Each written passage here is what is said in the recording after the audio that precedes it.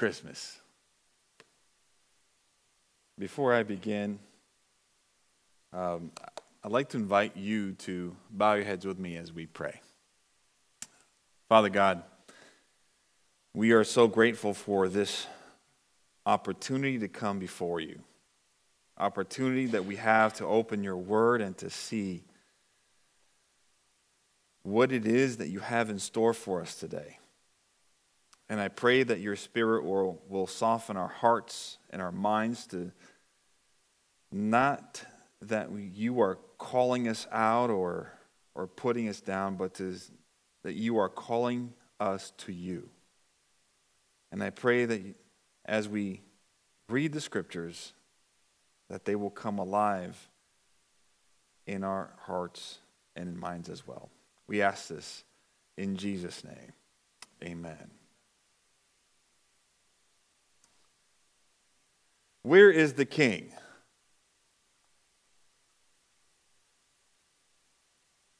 In our world today, there are many individuals who have taken the title as king. How do I know this? Some of you will be able to tell me who is the king of pop. I heard already. Okay. The king of basketball. No, he is the GOAT.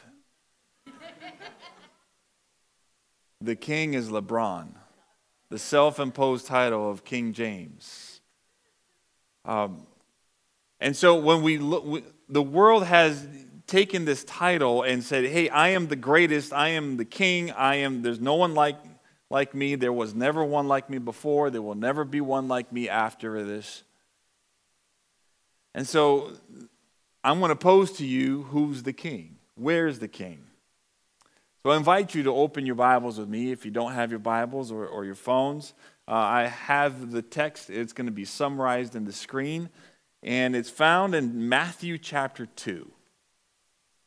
Matthew chapter 2. I'm going to be reading. We're going to be reading here for a little bit, and then we're going to get into it. So I invite you to open your Bibles with me to Matthew chapter 2. I am not going to read it from my Bible. I'm going to read it from the screen. And you will notice that I'm going to jump verses. Okay? But this is the story where we find, or this is the chapter, the location we find in the Bible of this story. It says, now, after Jesus was born in Bethlehem of Judea, in the days of Herod the king, behold, wise men from the east came to Jerusalem, saying, where is he who has been born King of the Jews? For we have seen his star in the east and have come to worship him.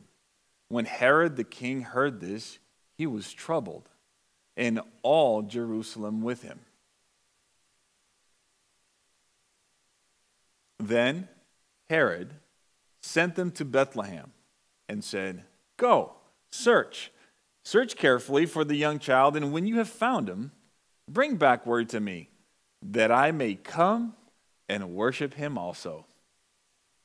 When they had gone, an angel of the Lord appeared to Joseph in a dream. Get up, he said. Take the child and mother and escape to Egypt. Stay there until I tell you, for Herod is going to search for the child to kill him.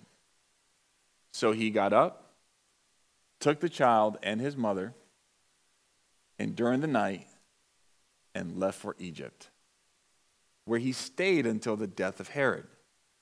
When Herod realized that he had been outwitted by the Magi, he was furious, and he ordered to kill all the boys in Bethlehem and its vicinity who were 2 years old and under, in accordance and with the time he had learned from the Magi. But when Joseph heard that Archelaus was reigning in Judea in the place of his father Herod, he was afraid to go there. Having been warned in the dream, he withdrew to the district of Galilee, and he went and lived in the town called Nazareth. so it might be fulfilled what was said through the prophets, that he would be called Nazarene.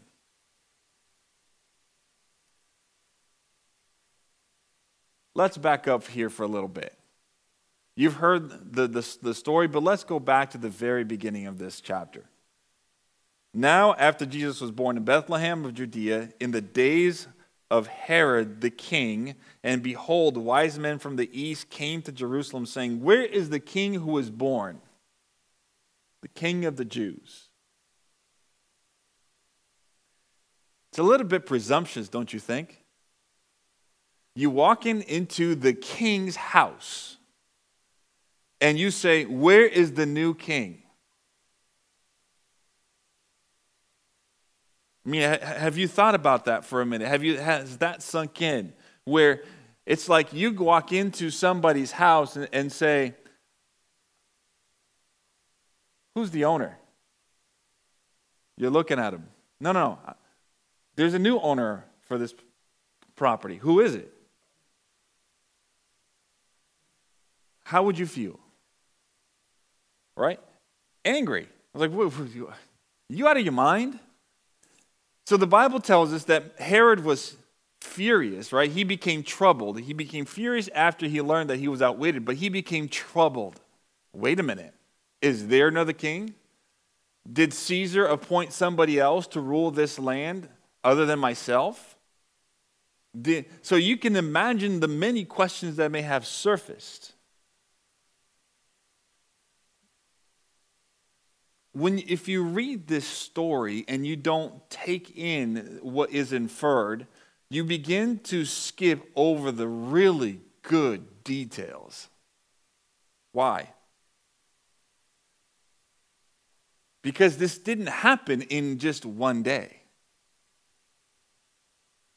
Herod becomes troubled, and then he goes out and he searches for the wise men. Who are the wise men? Not the ones that came, not the Pharisees. The wise men of his time, we can say, were the Pharisees and the Sadducees. That's what the Bible says. So after he hears this message, he searches out for the Pharisees and the Sadducees, and he asks them, "Hey, what is this that I hear about a new king coming?" "Oh, you don't have to worry about that. He's going to be born in Bethlehem. But he hasn't come yet." Okay.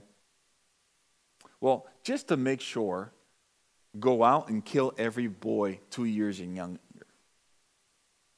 Right? When we are faced with news that confront directly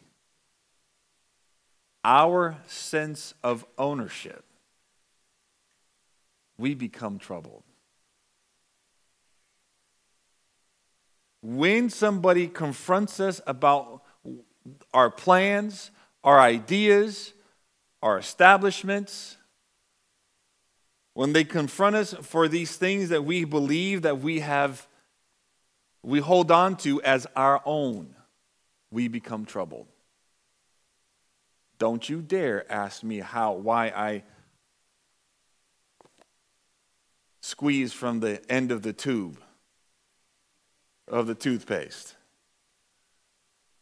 or why I put the dishes in this cupboard and not that one, or why the forks go in this section of the tray and not the other. We become king of our own domain. The reality is, when somebody confronts us with those questions and those ideas, where we are the ones who are in charge, or we are the ones who have ownership, we become troubled too. When we find ourselves like Herod,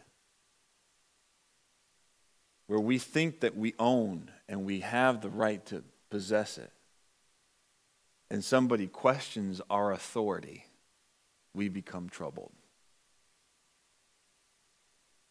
In the spiritual sense, there are things that we hold on to as truths, that we hold on to as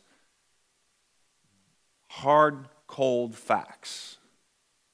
And we take ownership of these things. And as we take ownership of these things and somebody challenges us on that, or even God himself, we become troubled. But it doesn't end there. You see, we become troubled because we believe that deep down we have it right.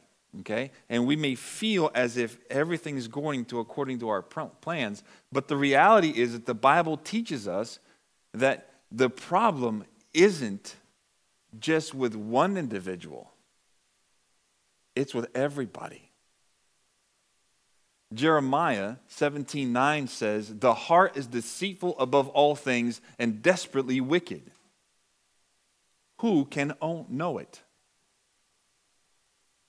What that means is that you and I, as good as we may be on the outside, or as good as we may be on a day-to-day fashion, as good as we may appear, as much as we do good, we in of ourselves are wicked. Oh no, Pastor, I don't believe that. Hey, the Bible teaches us that us without God equals wickedness. The Bible teaches us that when we live and we take ownership of our own lives and we do not surrender it to God, we separate ourselves from him. We become wicked. We become like Herod.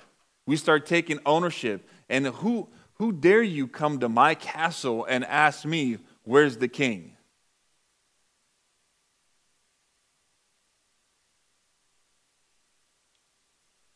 Who's in charge of your kingdom?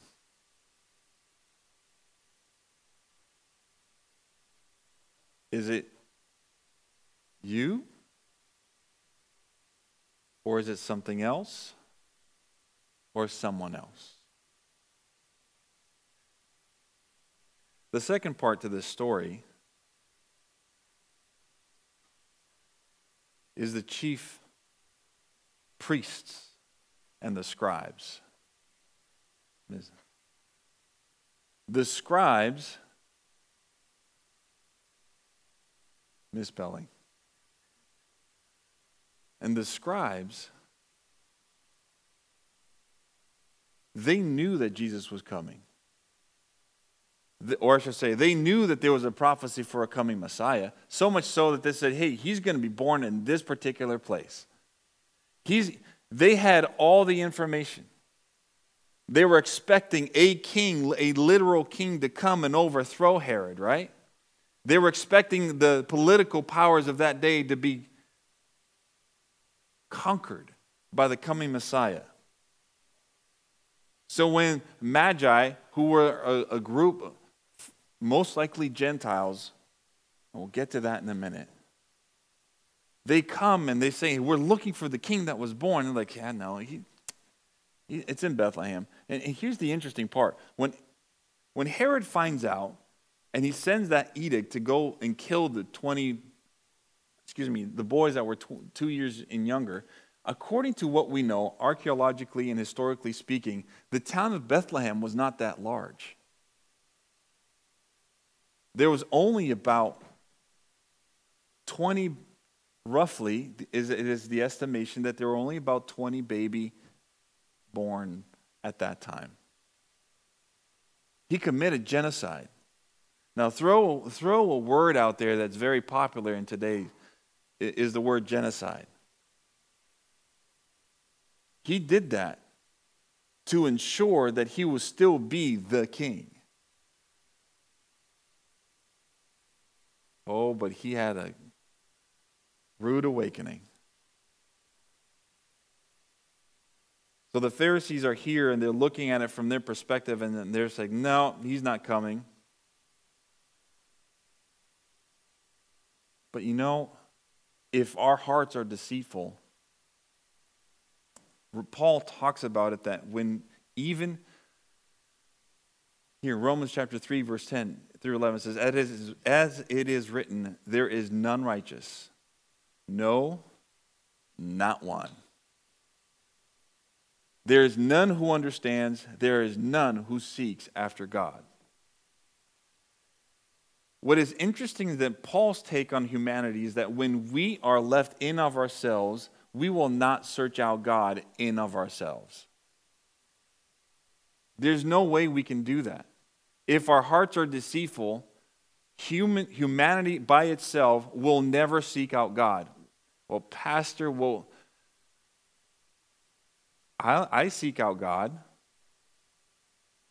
If you seek out God, it's most likely because he revealed himself to you in such a way that you recognize that you are no longer yours. You can no longer be yourself as a result of who God is, as a result of what he's done for you. You may not be a perfect Christian. You may not be a role model in terms of Christian behavior. And you seek out God once in a while. But humanity in of itself cannot be good because our hearts are deceitful and we would not choose God. We would not look for God in of ourselves without the prompt of the Holy Spirit. No one. There's none who understands. No one would understand God. And none would seek him in this condition. Now, the irony of it all is that the wise men, they were seeking God, right?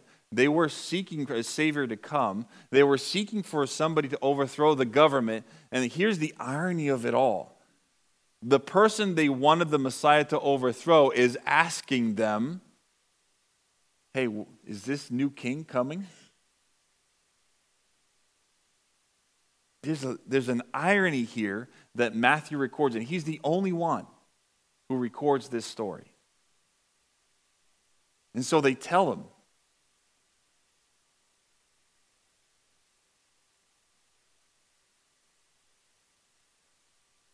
are you like a Pharisee and the scribes that are going through the motions of Christianity and not allowing it to take full effect in your spiritual walk with God?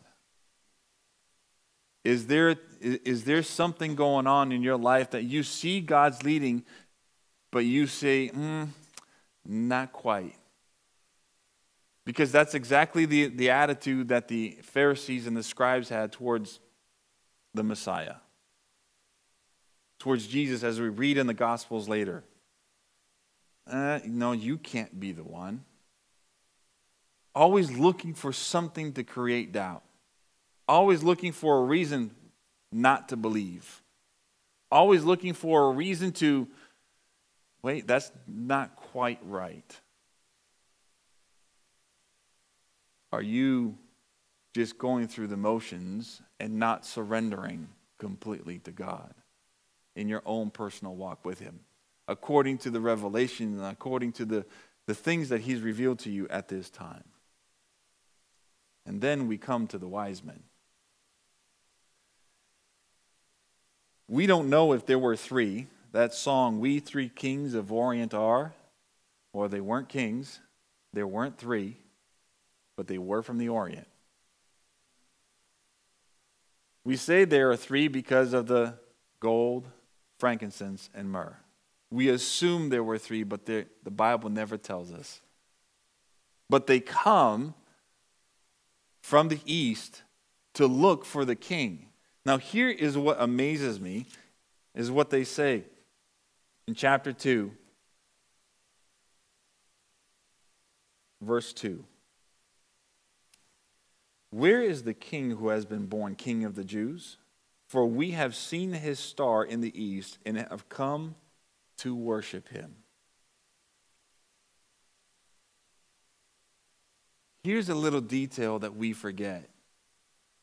These men were not the priests. They were not the ones who were studying the scriptures and knew them backwards and forwards. They were not rabbis. They were not theologians.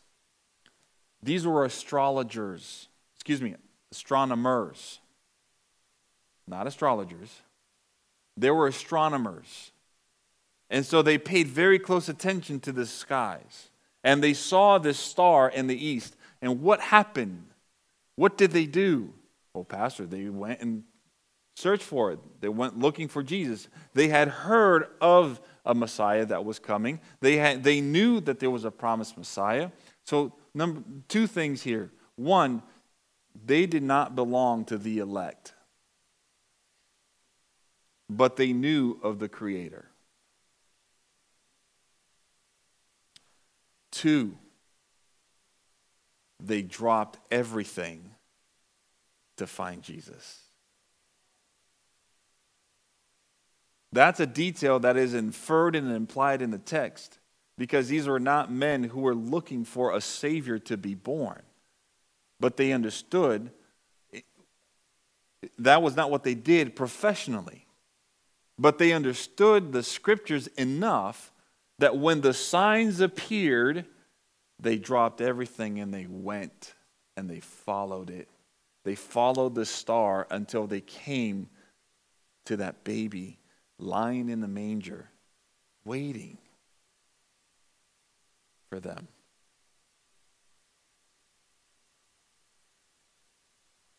The Bible says, we have seen the stars, they said. Have you seen the star? Are you looking at it? Are you searching for it? Are you looking at Scriptures and do you not see Jesus? Because Jesus himself, speaking to these same Pharisees, said, you search the Scriptures, but the Scriptures talk about me. Are you looking for the star, the morning star, the bright one, the one that comes to illuminate the most inner depths of your heart, where he wants to change you, mold you, fashion you according to his purpose? He wants you to realize that he is king.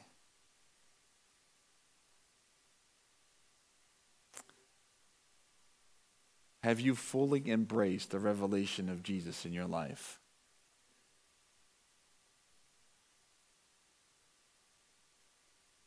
Or do you fall somewhere between Herod and the Pharisees and the Sadducees and